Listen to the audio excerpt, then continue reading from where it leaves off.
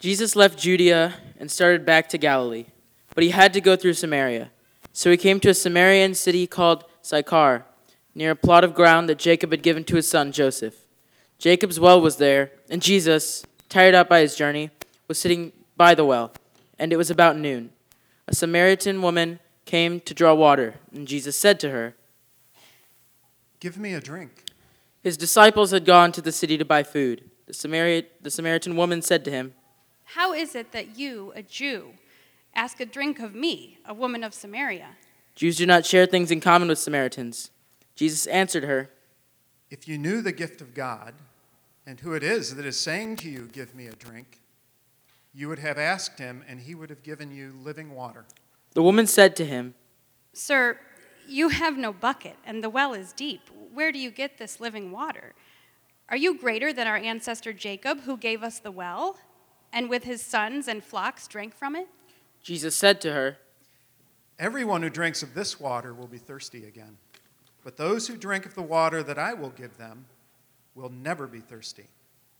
The water that I will give will become in them a spring of water gushing up to eternal life." "Sir, give me this water so that I may never be thirsty or have to keep coming here to draw water." "Go, call your husband and come back." "I have no husband."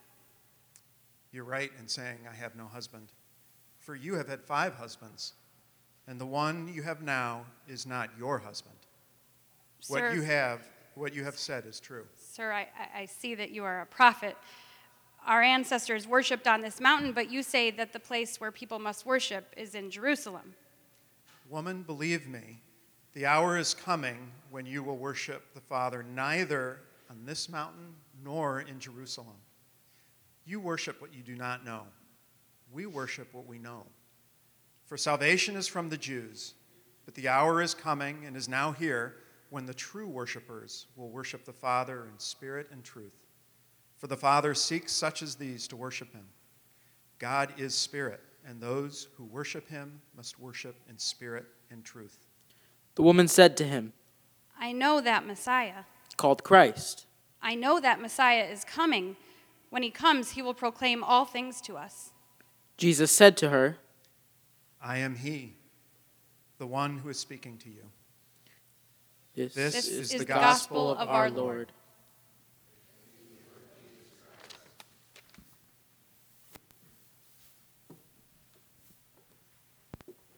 Thank you, scripture readers. A little bit of Bible trivia. That is the longest recorded dialogue that we have in scripture that Jesus had with a person, the unnamed woman at the well. Welcome to Hinsdale Covenant Church. It's good to see all of you today. I'm Pastor Joy. And this week we're continuing a sermon series that Pastor Simon began last week, looking at, after we've had Christmas time, the gift that God gives us in Jesus Christ, a gift that gives identity and meaning, that's this week, and purpose, that's next week. So before I begin, let's pray.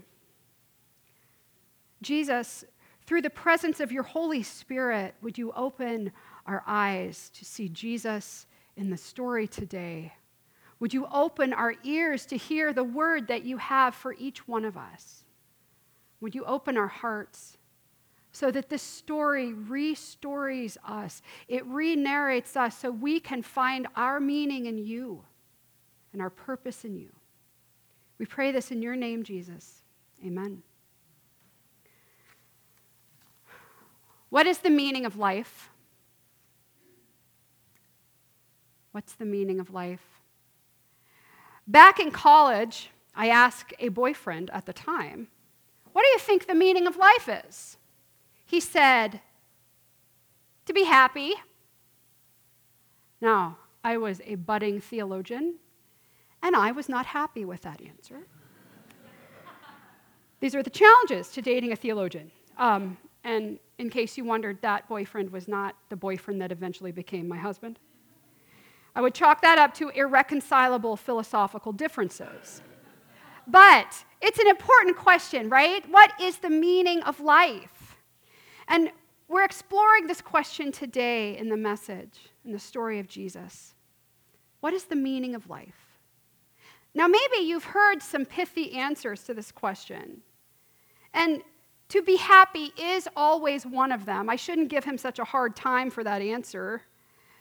It's not without precedence. I mean, for people who are Americans, it's in our Declaration of Independence.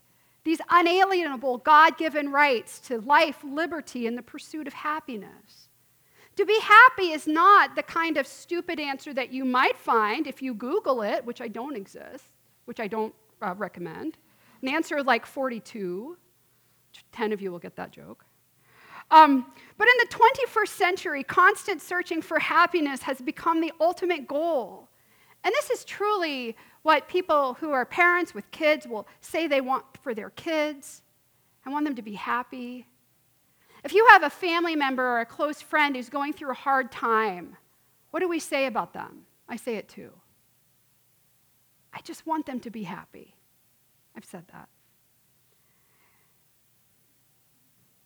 If you've Googled this question, which I don't recommend doing, but I did this week in research for this sermon, and if you Google it, you will find, among other things, this quote by Joseph Campbell from his book, The Hero's Journey. "The meaning of life is whatever you ascribe it to be. Being alive is the meaning." Please do not copy that down and write down that I said it or I'm recommending it. What this is saying is that we're responsible for making our own meaning for our own lives. Make your own meaning. You get to decide. Look within yourself. Find the answer and then follow your bliss. Joseph Campbell also said that. Follow your bliss, if you wondered. But it's really important to know that for thousands of years of human history, this is a relatively new answer to this question. Before the age of reason, before the modern age, meaning was not centered within oneself, made by the individual, but it was defined by their community. You didn't look within yourself for meaning. You looked outside yourself to your community to discover your meaning in the world. But, as you might have noticed from this quote, this has reversed. In our secular age, we're told we can create our own meaning, and that's what it means to be human. Pastor and cultural critic Mark Sayers writes, "In the absence of a story or foundation that gives hope or meaning, life has become a never-ending quest for pleasure and experience. Instead of being good, people want to feel good. And feeling good makes us happy, and happiness is the meaning of life." I do want to add that Joseph Campbell quote I just showed is often not reproduced in its full context. Here's its full context. Life is without meaning. You bring the meaning to it. The meaning of life is whatever you ascribe it to be. Being alive is the meaning. Again, don't copy this down, please. What is the meaning of life? Well, as you may have guessed it, since you're at church and I'm a pastor, we're going to look for an answer to this question in the story from John's Gospel we heard read before I started talking about theology. We're going to listen in to this conversation Jesus has with this unnamed woman. We're going to learn from this story and then see how it can answer life's most persistent question: what is the meaning of life? So, in the Gospel of John, which is a biography of Jesus, we read that Jesus had to go through Samaria. And he did have to go through Samaria. If you look on a map, the quickest route from Jerusalem to Galilee, which is where he was headed, that arrow is pointing to Jerusalem, is straight through Samaria. He had to go through Samaria. But if they would have been driving, which of course they weren't, this is the first century, you would have heard the click of the door locks the moment Jesus and the disciples entered Samaria. It is certainly not a place Jewish people in the first century would have wanted to travel through unless they had to. And also, it is not a place they would ever want to hang out in. Because, as John says, Jews do not share things in common with Samaritans. This is an understatement. I guess they did share one thing. They shared antipathy and hatred towards one another. They shared hatred, a lot of hatred, because Jewish people of the first century saw Samaritans as a sort of mixed breed between the rebellious people of northern Israel and Assyrians who had been resettled in the land to help make this region loyal to Assyria. And Assyrians had a really bad reputation for their torture methods. They were known for skinning people alive and impaling their heads. So the Samaritans were this half-breed of rebellion and violent, torturing butchers. Those are the Samaritans. And to add on to this political strife, there was also theological dispute. Samaritans refused to worship in Jerusalem and instead venerated Mount Gerizim as holy. They only read part of the Hebrew scripture, the first 5 books of the Bible, Genesis, Exodus, Leviticus, Numbers, Deuteronomy. But the rest of the Hebrew scriptures, they didn't see that as the word of God. So, John's little aside here, Jews do not share things in common with Samaritans. It's a real understatement. But Jesus had to go through Samaria. And so he travels north from Jerusalem to Sychar, about 46 miles, depending on his route. If you walked this today, and you can, it would take about 16 hours, 2 to 3 days of walking. And so Jesus gets to this town, Sychar, and he sits down at this famous well. He's tired. He's walked 46 miles, and he and his disciples have come here, and his disciples go to the village to buy food. The well's a bit outside the village. And Jesus sits down by the well, the text tells us. He is tired and hungry and thirsty and hot and dirty and sweaty, and a woman comes to the well to get some water. Now, we can really romanticize this scene. We can think of it as this pastoral, lovely scene between our clean-robed Lord Jesus and a generous woman in a headscarf, and how Jesus teaches her the gospel. But there is a lot more going on in this text. The woman comes to the well, and Jesus speaks to her. Hey, will you give me a drink? Sounds normal to us, right? But the woman is shocked. Man, you don't know what you're asking for. You're a Jew, I can tell by how you talk. And you obviously know I'm a Samaritan. How can you ask me for a drink? Because what John isn't telling us here is not only did Jews not share things in common with Samaritans, it was believed, in common lore of the day, that Samaritan women were in a constant state of uncleanliness. A less nice way to say that is that they were believed to be always having their periods. And so they were considered unclean. And according to holiness law, if you touch an unclean person, you become unclean too. It spreads like a disease. And then when you're unclean, you have to go to the temple and go through the ritual purity laws to be made clean again. So in her mind, she's saying, how can you, a Jewish man, ask me, a unclean woman, for a drink? Your lips are going to touch where my lips touched. Unclean. That's what she's asking. But Jesus, rather than saying, oh no, I'm Jesus, I don't have to worry about that, he answers her question rather cryptically. He says, if you only knew the gift God has for you and who you are speaking to, you would ask me, and I would give you living water. In that context, living means like fresh, flowing, clean water. And she's really thinking literally here. She's like, how can you give me living water? You don't have a bucket. Duh. How are you going to get down here in this 100-foot well? It's the deepest well in all our land. We keep reading how great this well is. Jesus continues, everyone who drinks this water will get thirsty again and again.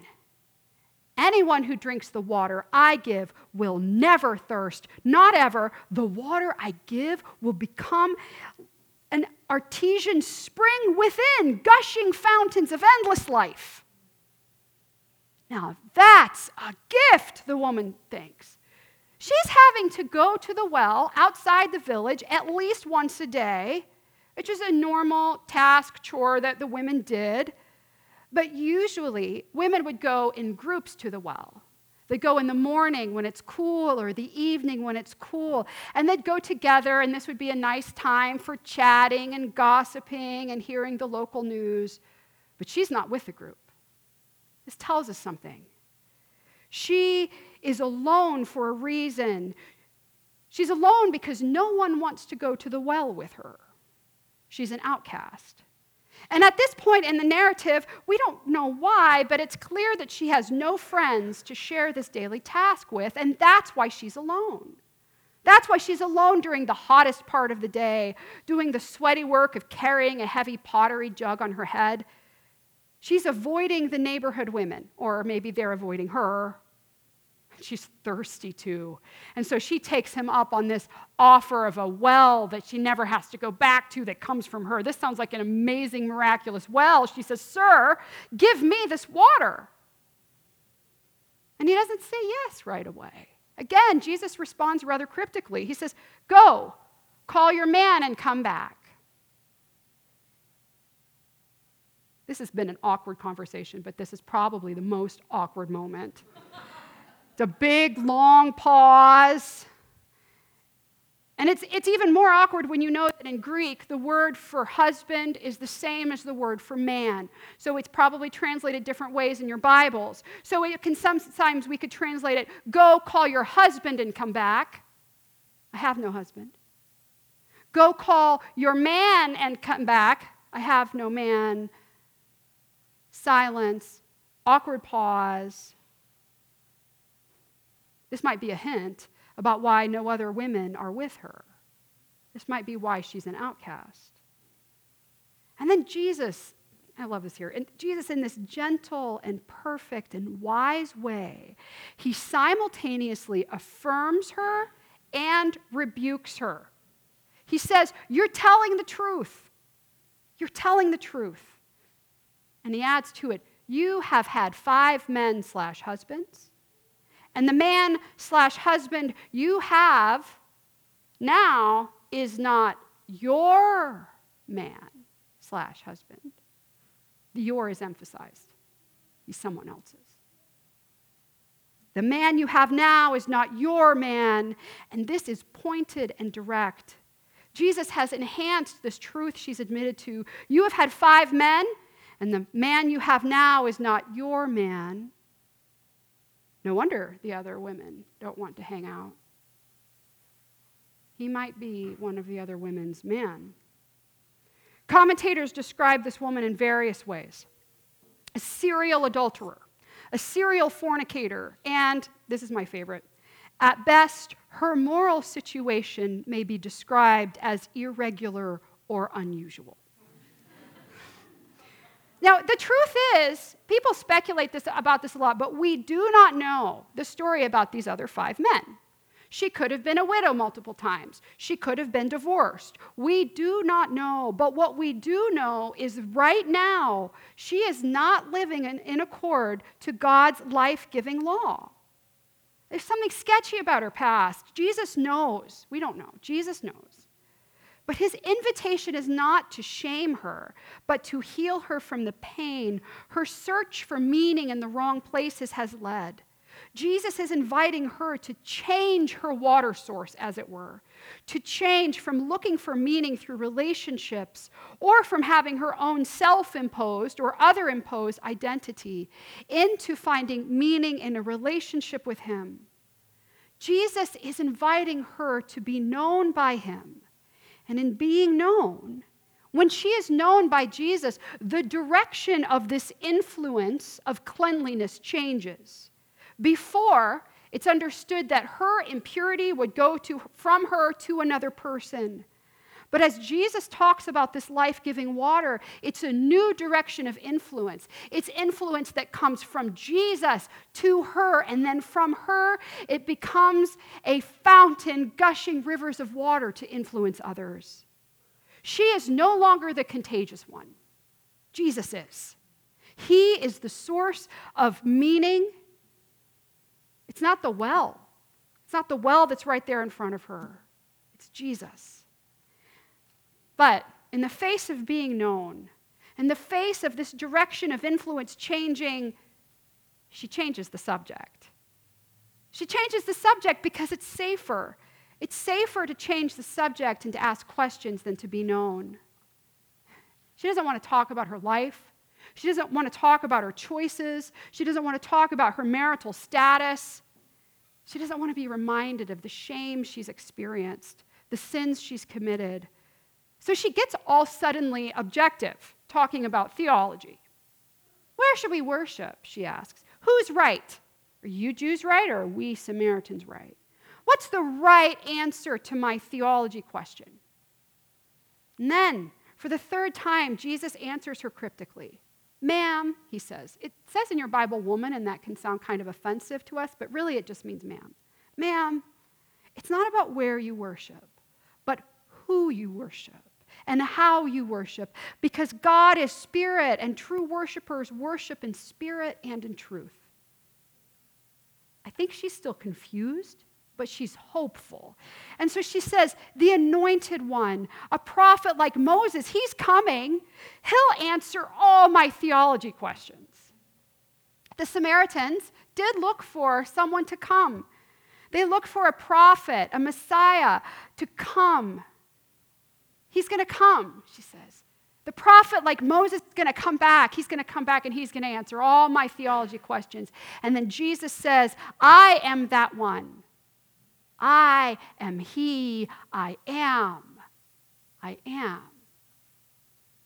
And maybe in her knowledge of the Hebrew Scripture, she remembers a time another person met someone on a mountain.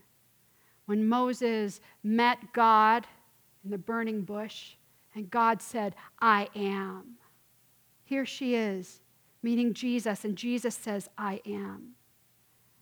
And so now we can imagine there's another pause, but this one isn't awkward. This is the moment it takes for her to realize that this man, this prophet, is good news. And so she acts like you do when you hear good news. It takes precedence over everything else. She leaves her water jar, the text tells us, and she goes back to town telling her neighbors, come, see a man who told me everything I ever did. Could this be the Messiah? And John writes, many of the Samaritans from that town believed in him because of the woman's testimony. And Jesus stays with them, and many more believe. The gift Jesus gives this morally unusual woman is his presence. And through him, the presence of the Holy Spirit becomes like a spring in her, and then flowing into the lives of her neighbors. And this is the gift. The gift that the contagion, the thing that is transferred from one person to another, is no longer the impurity that flows from the always menstruating Samaritan woman, but the water of the Spirit that flows from Jesus. And it flows from him to her and from her into her neighbors. Before, her meaning was imposed on her by others through her ethnic identity, through her stigma as an outcast. These are markers from the outside. But as she engages in this lively debate with Jesus, she begins to find meaning in him. It's less about her, what she's done, her nationality, her individual identity, but through her interaction with this man. Come, see a man who told me everything I ever did. Could this be the Messiah? Her meaning comes from being known by Jesus. We can notice she's tried a lot of tactics in this conversation. She's asked questions about identity and culture. She's asked theology questions. But she doesn't go back and share these answers with the community. What she says is, he knows me. And this is why I say, my friends, don't Google the meaning of life. Because the meaning of life is not found in a set of answers.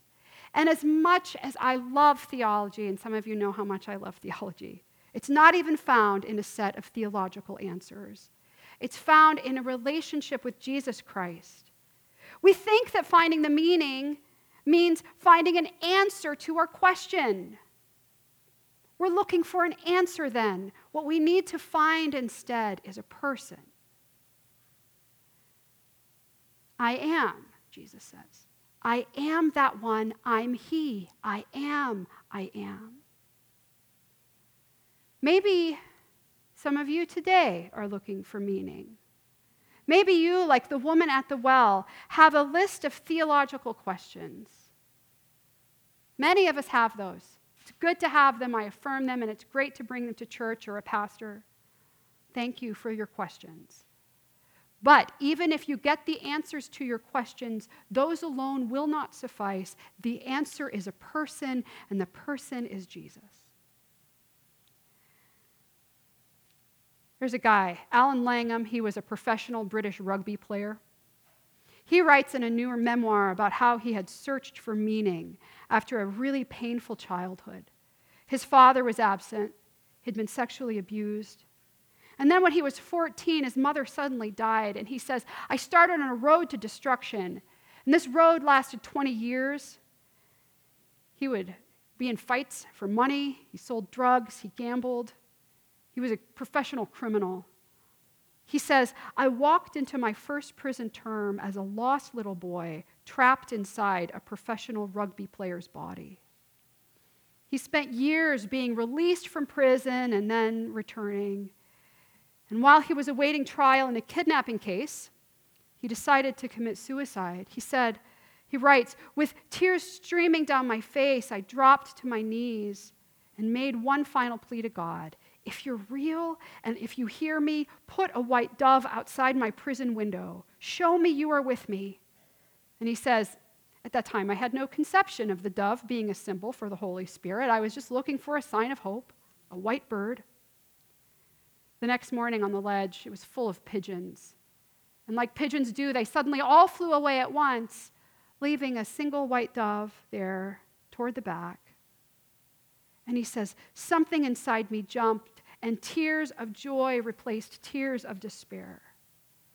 This was his encounter with God, his experience of meeting Jesus at the well, the Jesus who knows him just like he knew the woman at the well, and the Jesus who so gently invites him to participate in the life that he gives. Life wasn't perfect for Langham after that. I imagine the same for woman at the well. We're all in a refining process. But the life that God gives has led us to a space of meaning, not in the answers we find, but in who knows us. Meaning will not come from good feelings that you conjure up from within or from being surrounded by what makes you happy, because feelings change. Circumstances change. Instead, meaning comes from a relationship with a God who made us, who loves us, and who wants us to participate in his kingdom. Jesus is waiting at the well for you.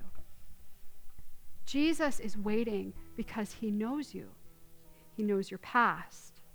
He knows your future. And he is ready to pour out that life-giving water on the Holy Spirit on you. Jesus is speaking and he says, I am. I'm he. I'm that one. Amen. As we reflect on the words of Jesus today,